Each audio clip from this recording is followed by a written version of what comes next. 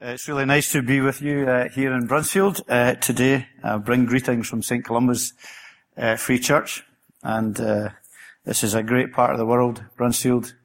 I grew up in Bruntsfield. Great place to be.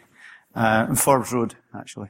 And so I've always known this church was here and has been a witness to the gospel for many years, and I'm very glad to be with you. We'd covet your prayers for our own church as well. We are in the midst of refurbishment, and we're not due to be back in the building for a little while. We're worshipping in the hub at the moment, which is good. We're kind of recapturing the hub for the gospel, because it used to be a church, of course, and it's no longer. So that's been great, but we are kind of longing for our own building and to be back in it. So we value your prayers for that. But we're going to look for a little while this morning at Daniel chapter 3. You had it gloriously read by David Sushi, much better than I would have read it. And it's a great passage, and it's a great story. And the great thing about the Bible, I think, for us, when we come to the Bible, the great thing about it, whether it's Old Testament or New Testament, that it's never out of date, and it's never irrelevant. And I think that's for two reasons. One is very obvious, because it's the Word of God. It's the living Word of God. God's alive, and this is the Word He's given us. This is what He wants to communicate to us with His Word, and so it's relevant, obviously, at that level. But it's also relevant, I think, because it talks about God who is living. He's alive, and it's a declaration and an explanation of His character. But it also deals with people. So it's about God. It's kind of simple, really. It's about God, and it's about people. It's about God's story for humanity and God's rescue for humanity. But it's about people, and it's about God. And God doesn't change, and actually people don't change. Circumstances change, cultures change, time changes, but I think fundamentally and primarily spiritually, we don't change. So there's a huge amount we learn when God unpacks the lives of people, because we can see Him speaking to us and say, well, I recognize that. And we can see characteristics and traits and things in people that are hugely significant and challenging for us. And we plug Christ and the gospel and the rescue of Jesus Christ into all of our understanding of God's Word. So I'm going to do a short character studies of the people in this chapter. And they're all kind of different. And I hope that we can see things negatively and positively, maybe challenged. I don't know many of you, so maybe there'll be things that I don't know about in your lives. I'm absolutely sure that's the case. And things in my own life that we look at from this chapter and say, well, God has challenged me about that in my life, and God is wanting me to refocus my own thoughts on Jesus Christ and what it means to belong to Jesus Christ. So can I start with Nebuchadnezzar, the king, who's in this story? And obviously you've learned a little bit about him already as you come up to here. But what we see, and the great thing about Nebuchadnezzar in this story, or throughout Daniel, is that God's working with him. Okay? God doesn't abandon him. And God is patient with him. And in this chapter, I think if you were to use one characteristic to describe Nebuchadnezzar, I think it would be that he's completely self-absorbed.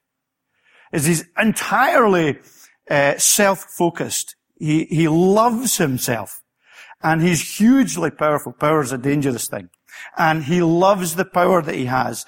And he is interested in what his life can be like and how great his life can be. Can I just ask you to flick back with me to the previous chapter, to Daniel chapter 2 and verse 36. Remember, he's given a dream in the previous chapter, which Daniel interprets, which is a message from God for Nebuchadnezzar. But in verse 36, this was the dream. This is Daniel speaking. And now we will interpret it to the king. You, O king, are the King of Kings. Stop! That's it. He doesn't listen to anything else in the dream from that moment on. He has heard what God has said. You, Nebuchadnezzar, are the King of Kings. I'm the man. I'm the one. And that's from God. God has said, I'm the King of Kings. He doesn't listen to anything else. He his ears are closed to the God of heaven has given you dominion and power and might. Doesn't listen to any of that. You, Nebuchadnezzar, you're the man, you're the King of Kings. And that suited him greatly. And he just went away and thought about that. And thought about his position and thought about his power. Remember, he was a really most powerful man in the world at the time. And his country was a dominating country and had defeated many nations round about. So he had a huge kingdom. And it was a huge political task for him and governmental task for him to keep control of all these different nations, all these different peoples. And this just bolstered what he felt about himself, how powerful and significant he was. And so he thought, having received this dream, of a plan to control and to govern and to keep all of these different subservient nations, servile nations that were round about him, under Babylon's care. And so he thought of this great plan to make an idol. Now, we're not told what the idol was. It may well have been of himself. I'm not sure. But he builds this great idol, and he encourages out too weak a word. He demands that all the nations, all the subservient nations, and there's a humorous pomposity about the chapter, where the writer almost mocks the significance of Nebuchadnezzar repeating all the instruments that need to be sounded and all the different people that need to respond when these instruments sound. And they are all to bow down, wherever they are, to his idol, to his God. And it was a display of his power. It was to be a display of his control. That I am the sovereign here, and you do what I say. It was a reasonable syncretism that he was engaged in here. You can worship your own gods the rest of the time. You can worship God of Israel or whoever. But when I say, and when the sound of music comes, you bow down.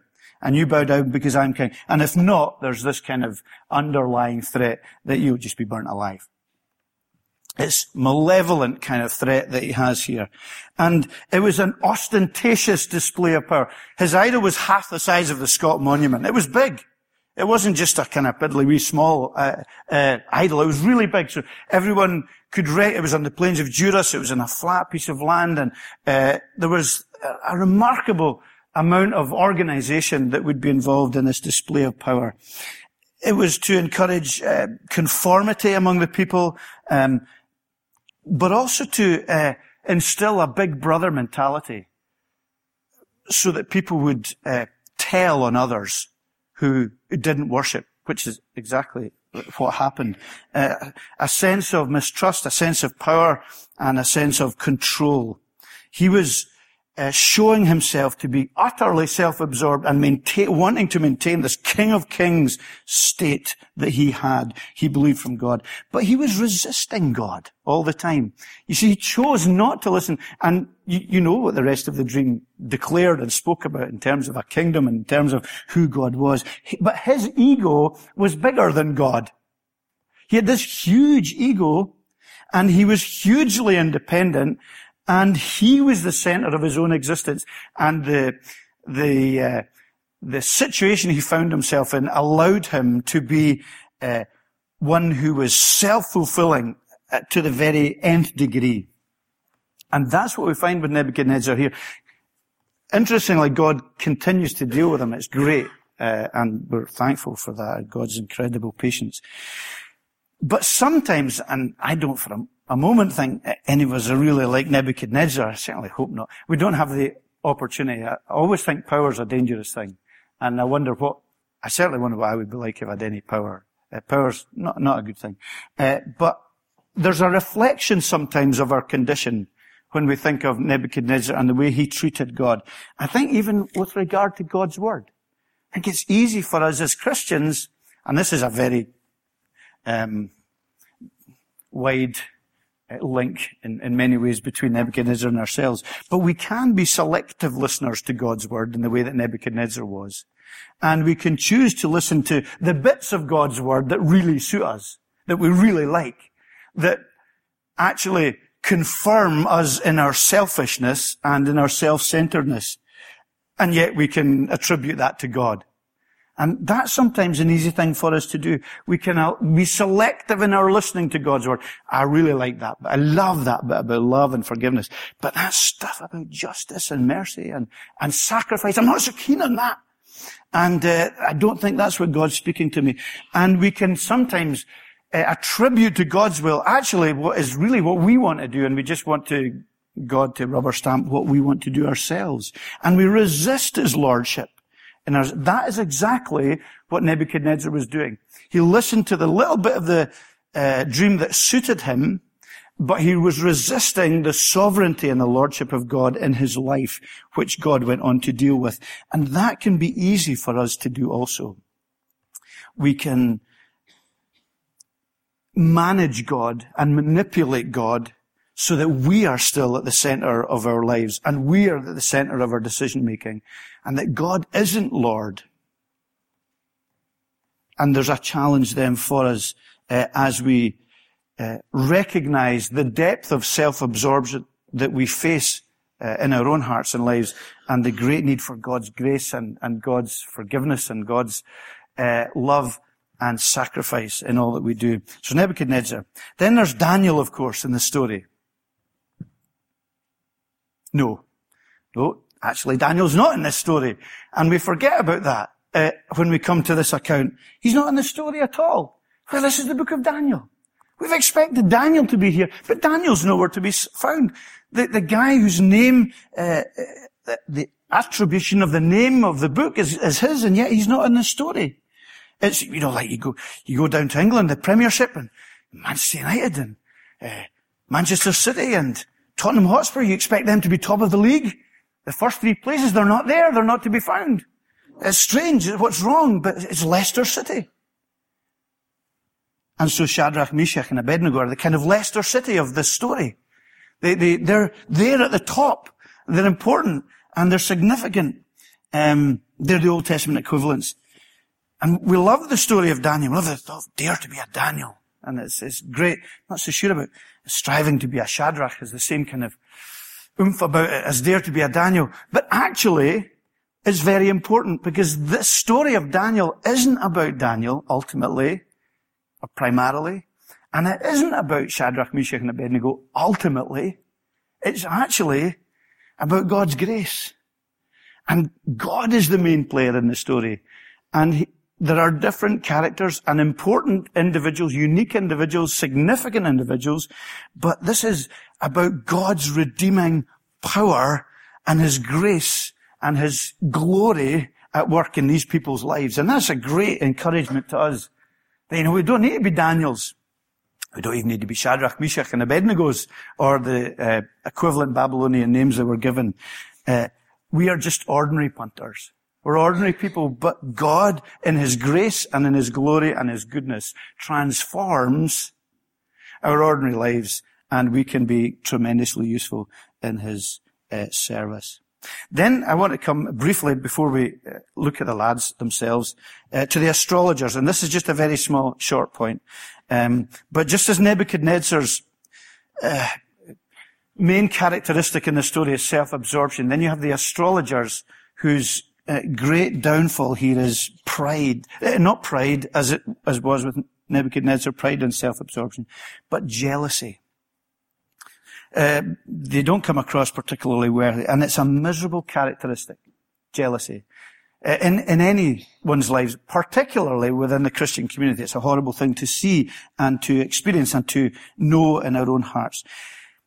These powerful people didn't like Daniel. They didn't like his rise to power. They didn't like the influence that he had over Nebuchadnezzar. And they wanted to see him completely destroyed. And they wanted to get rid of him. They hated his position. They hated his nationality. They hated his faith. And they hated his success. But rather than attacking Daniel, they know that he's got friends. And they know they can get to Daniel through them and through what they are doing. And they very subtly set a trap for them. And it's filled with jealousy, and it's filled with destructiveness, which we should note. They use destructive language. In verse 12, they sort of say to King Nebuchadnezzar that these guys don't care about you in any way at all.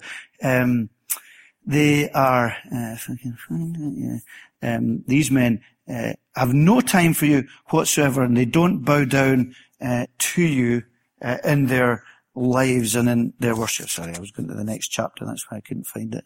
I'm next week's sermon already. And so, there's this rage within him.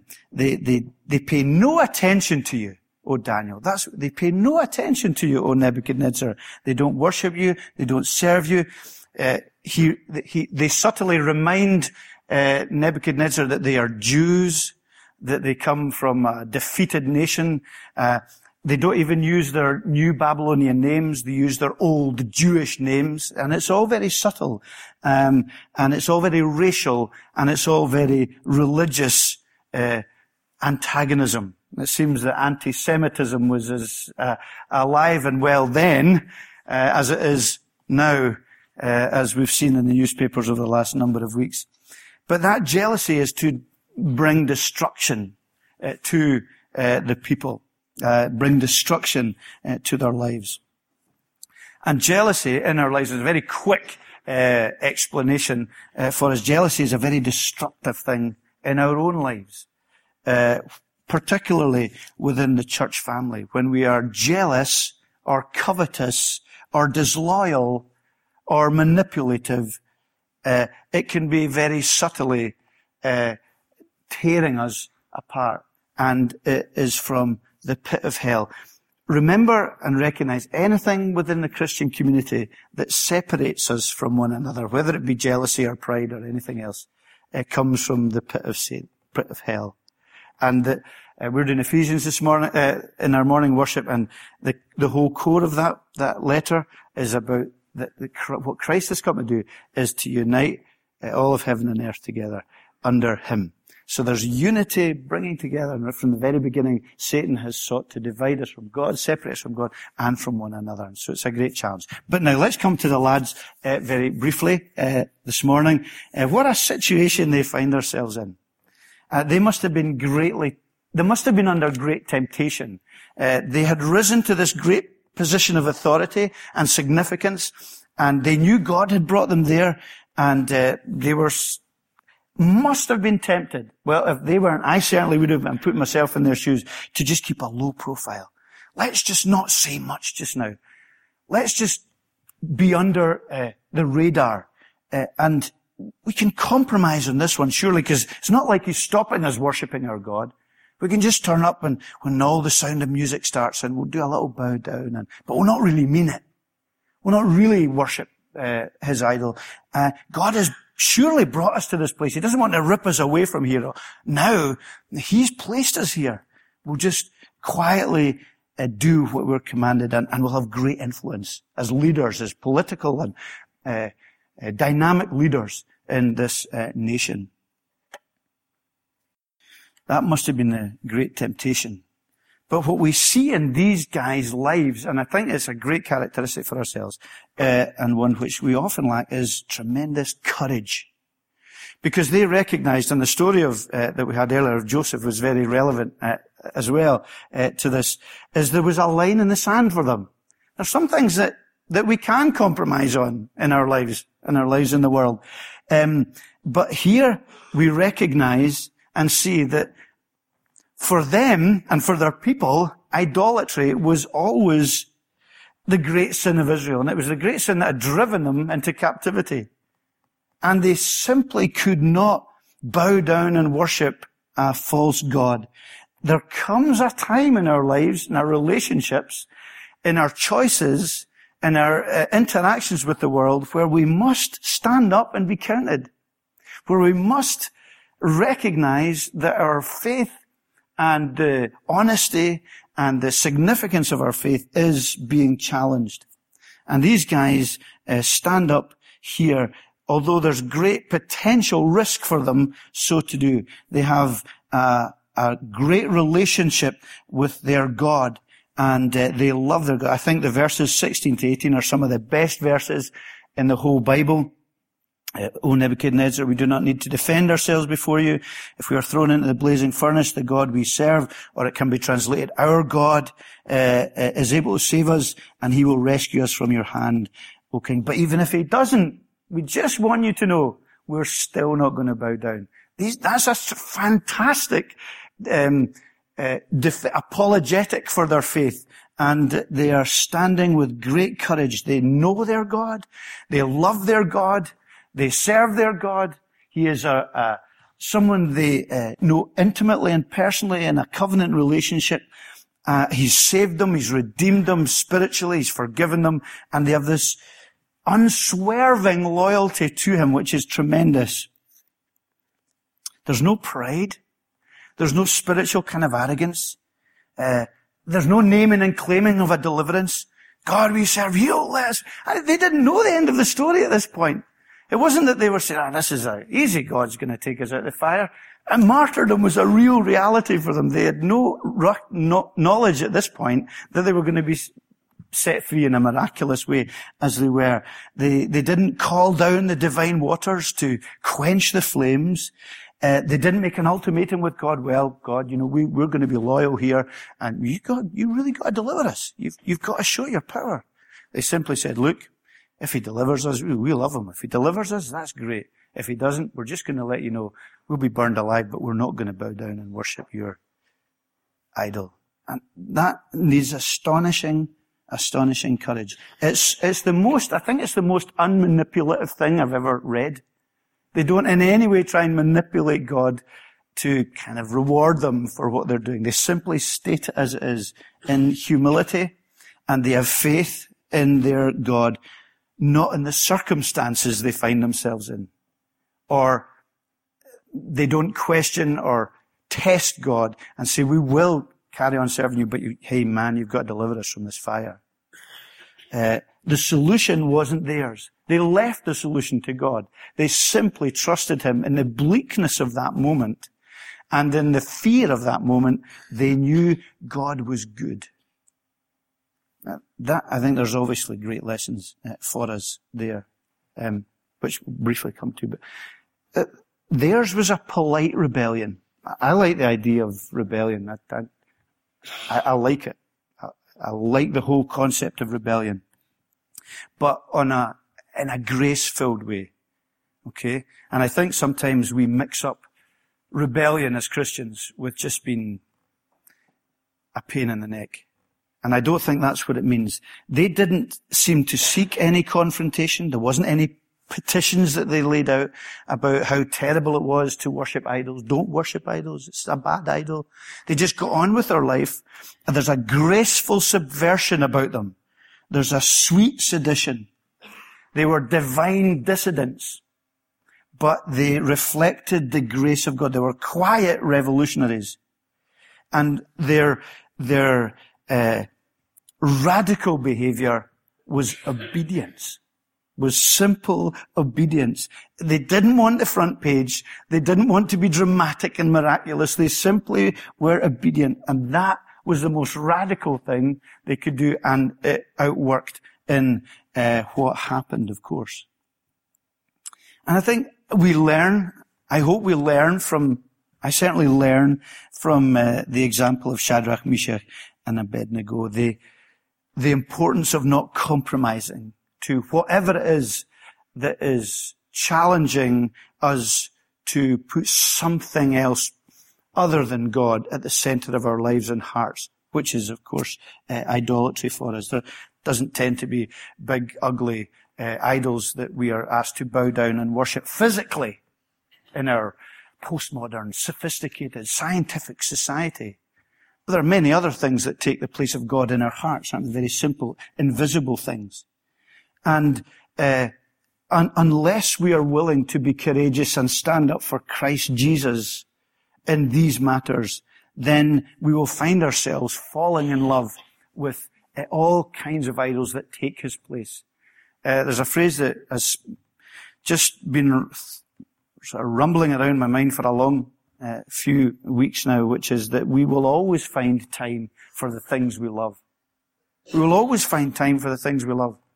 And that is reflected in our relationship with Christ and the preeminence and the priority he has in our lives. If we love him, if we understand him as he is, we will make time for him.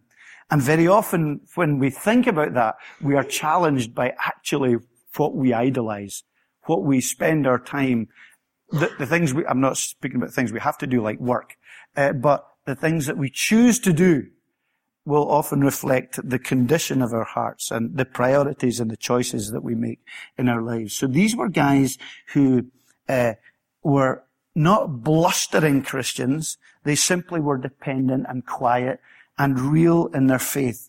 And they had a great trust in the goodness of God despite the bad circumstances they were in. And I think that also for us is the great challenge. How many of us are tempted to say, you know, I thought I was going to be a Christian. I thought life was going to be great. And when trouble and difficulty and trial and darkness comes into our lives, we question God's goodness. And we say, well, why will he do this? And we recognize that our trust is actually in our circumstances and in the pleasure of our lives rather than the God himself who is good and gracious and kind and gentle. We often spend time telling God what he should do, how he should rescue, that he must rescue, that he must change my experiences and my circumstances. And yet, here we have this remarkable faith of these guys, which says, look, I may burn alive here, but I am not going to bow the knee to this idol. And that's a backbone and a courage that our 21st century society, Western society, probably struggles with a little bit, which focuses so much on, self-fulfillment and having a great life and da-da-da and all these things. So, the lads are a great example to us. And I'll just finish with our amazing God. And we must finish with this, because that's the whole point of the story here, is that God does intervene. God is with them, and he walks with them in the fire. And Nebuchadnezzar recognizes that. He's not an ignorant man. And it's not that he doesn't know that there's a God. He's already had clear indication of that. And he knows that God is involved in these guys. Like, he still isn't a believer. And, you'll see in the next chapter, he goes on and continues to pat himself on the back for being the greatest man that ever lived. So God has to really humble him. But nonetheless, he does see that God is there. And this concluding section is really written in such a way to remind us that it's utterly and completely a miracle of God. There's nothing that's noted in this section that is insignificant. So you've got the real rage of the king, the most powerful man in the world. He is the one who's powerful. He's going to destroy these guys, the upstarts. Who do they think they are? And he's going to destroy them. He's so angry at what they've done. And so he heats up the furnace 7 times hotter. Remember, when it was 7 times less hotter, it still burned people alive. So it's 7 times more hotter, and it burns people alive and the people that throw them in. So it's really hot. And he doesn't care about the soldiers that are burned alive. And there's this lovely little phrase which reminds us that he throws them into the fire, and he throws them in with all their clothes on, and with their turban, and with their cloak, and with all these loose-fitting clothes. Now it's just an insignificant piece of information, but it is quite interesting, because they would have gone up just in an instant in that fire. All the clothes. It's not like they went in naked. They've got all these added clothes. Turbans and coats, they burn quickly. They burn easily. So they're all wearing all these things, and the soldiers are burned up. They're tied up. There's no way this could be a kind of magic trick. There's nothing in here that allows for that. And then, of course, they throw 3 people in, and there's 4 of them in the fire. There's someone with them in the fire. And, of course, Nebuchadnezzar recognized that as God, as a pre-incarnate recognition of Jesus Christ, or maybe one of the angels. But God in his presence is there. And they come out, Now, their hair isn't singed. Their robes weren't scorched. There's not even the smell of fire. If you've ever been in a room that's been ablaze and you come out of it, your clothes and your turban and your coat and everything else will smell of fire. Nothing like that. There's nothing. It's a complete and absolute and total miracle. God is the one who has protected them for everyone to see at this hugely significant time. And we finish with that great recognition of the nature of Jesus Christ and his rescue. He comes into their experience. He walks in the fire with them. Now, you can broaden that and say that's exactly what Jesus Christ does when the Word becomes flesh. He walks with us. He knows what it's like to be a punter. He knows what it's like to be ordinary. He knows what it's like to live in this world. He lives the life that we should live. And more than that, he goes into the fire of God's wrath and God's judgment and our hell to deliver us. So he goes into that to redeem us. But you can add to that as well, I think, by saying, but not only does he do that to free us from the judgment that we deserve, but also in this life. And we read at the beginning of the service in Isaiah 43 about that I think that Isaiah 43, by the way, I think this is a direct fulfillment of that prophecy that he will, when you will not be burned though you walk through the flames, and I will be with you always. But I think there's a picture there of our Christian lives so often for us is that he is with us in the fire, not from it. Now that's an old application, I know that. But I think it's a valid one, a really valid one. That he doesn't say, you're going to have a fire-free life. You're going to have a problem-free life. You're not going to get burned. Well, you're not going to get burned. But you are going to be in the fire. And it is going to be, there is going to be, for us in this life, suffering and difficulty and struggle and battle. But he says, I am with you in it for your peace, for your protection, and spiritually for your healing and for your wholeness. Now that is not an easy thing, and I don't in any way say that glibly or cheaply, or by any means try to undermine people's suffering and difficulty. Far from it. People go through terrible things.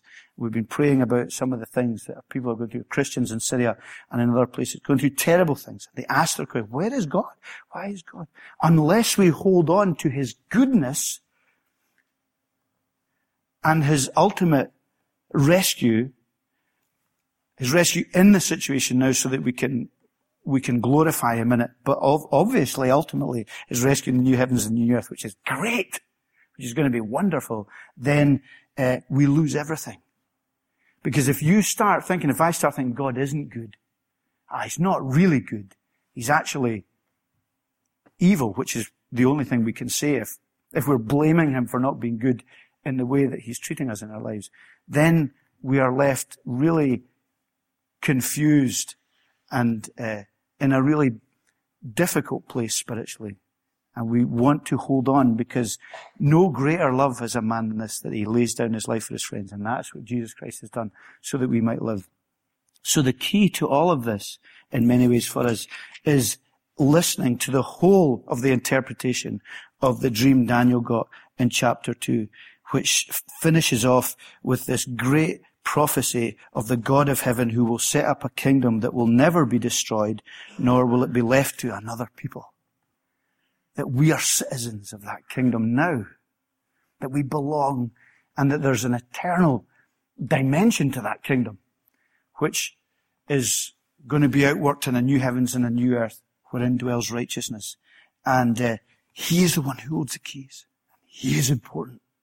And it is great to belong to him in that kingdom. It's a battle. It's a struggle. We'll be asked to do things that we find difficult. We'll be asked to stand up and be courageous, particularly maybe in the society in which we live today. But he is worthy. He's worthy of our serving him. And there's not another way to life, and to life in all its fullness. There isn't. There's not another way. And if there is, come up, tell me about it, and I will bow down and I'll worship you. If there's a way, to eternal life that you can show me, that you have, that is different from Jesus Christ and his goodness and love and grace, I will worship you because you'll be worthy. Let's bow our heads and pray.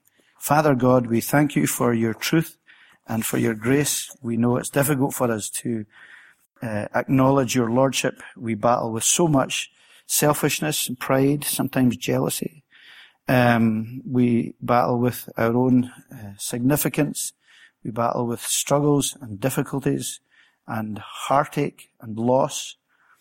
We don't understand why you treat some people seemingly the way that they are treated. We don't understand why our lives sometimes are so good.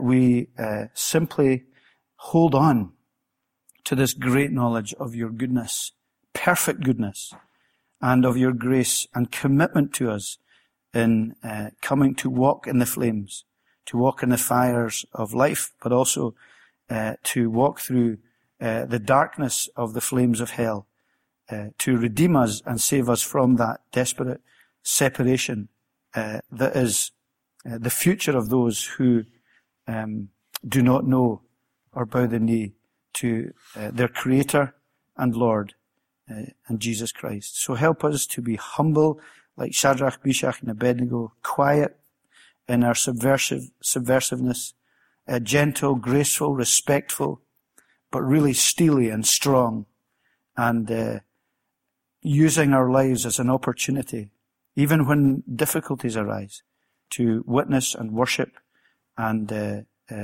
point people to Jesus Christ, and help us to do that in your name. Amen.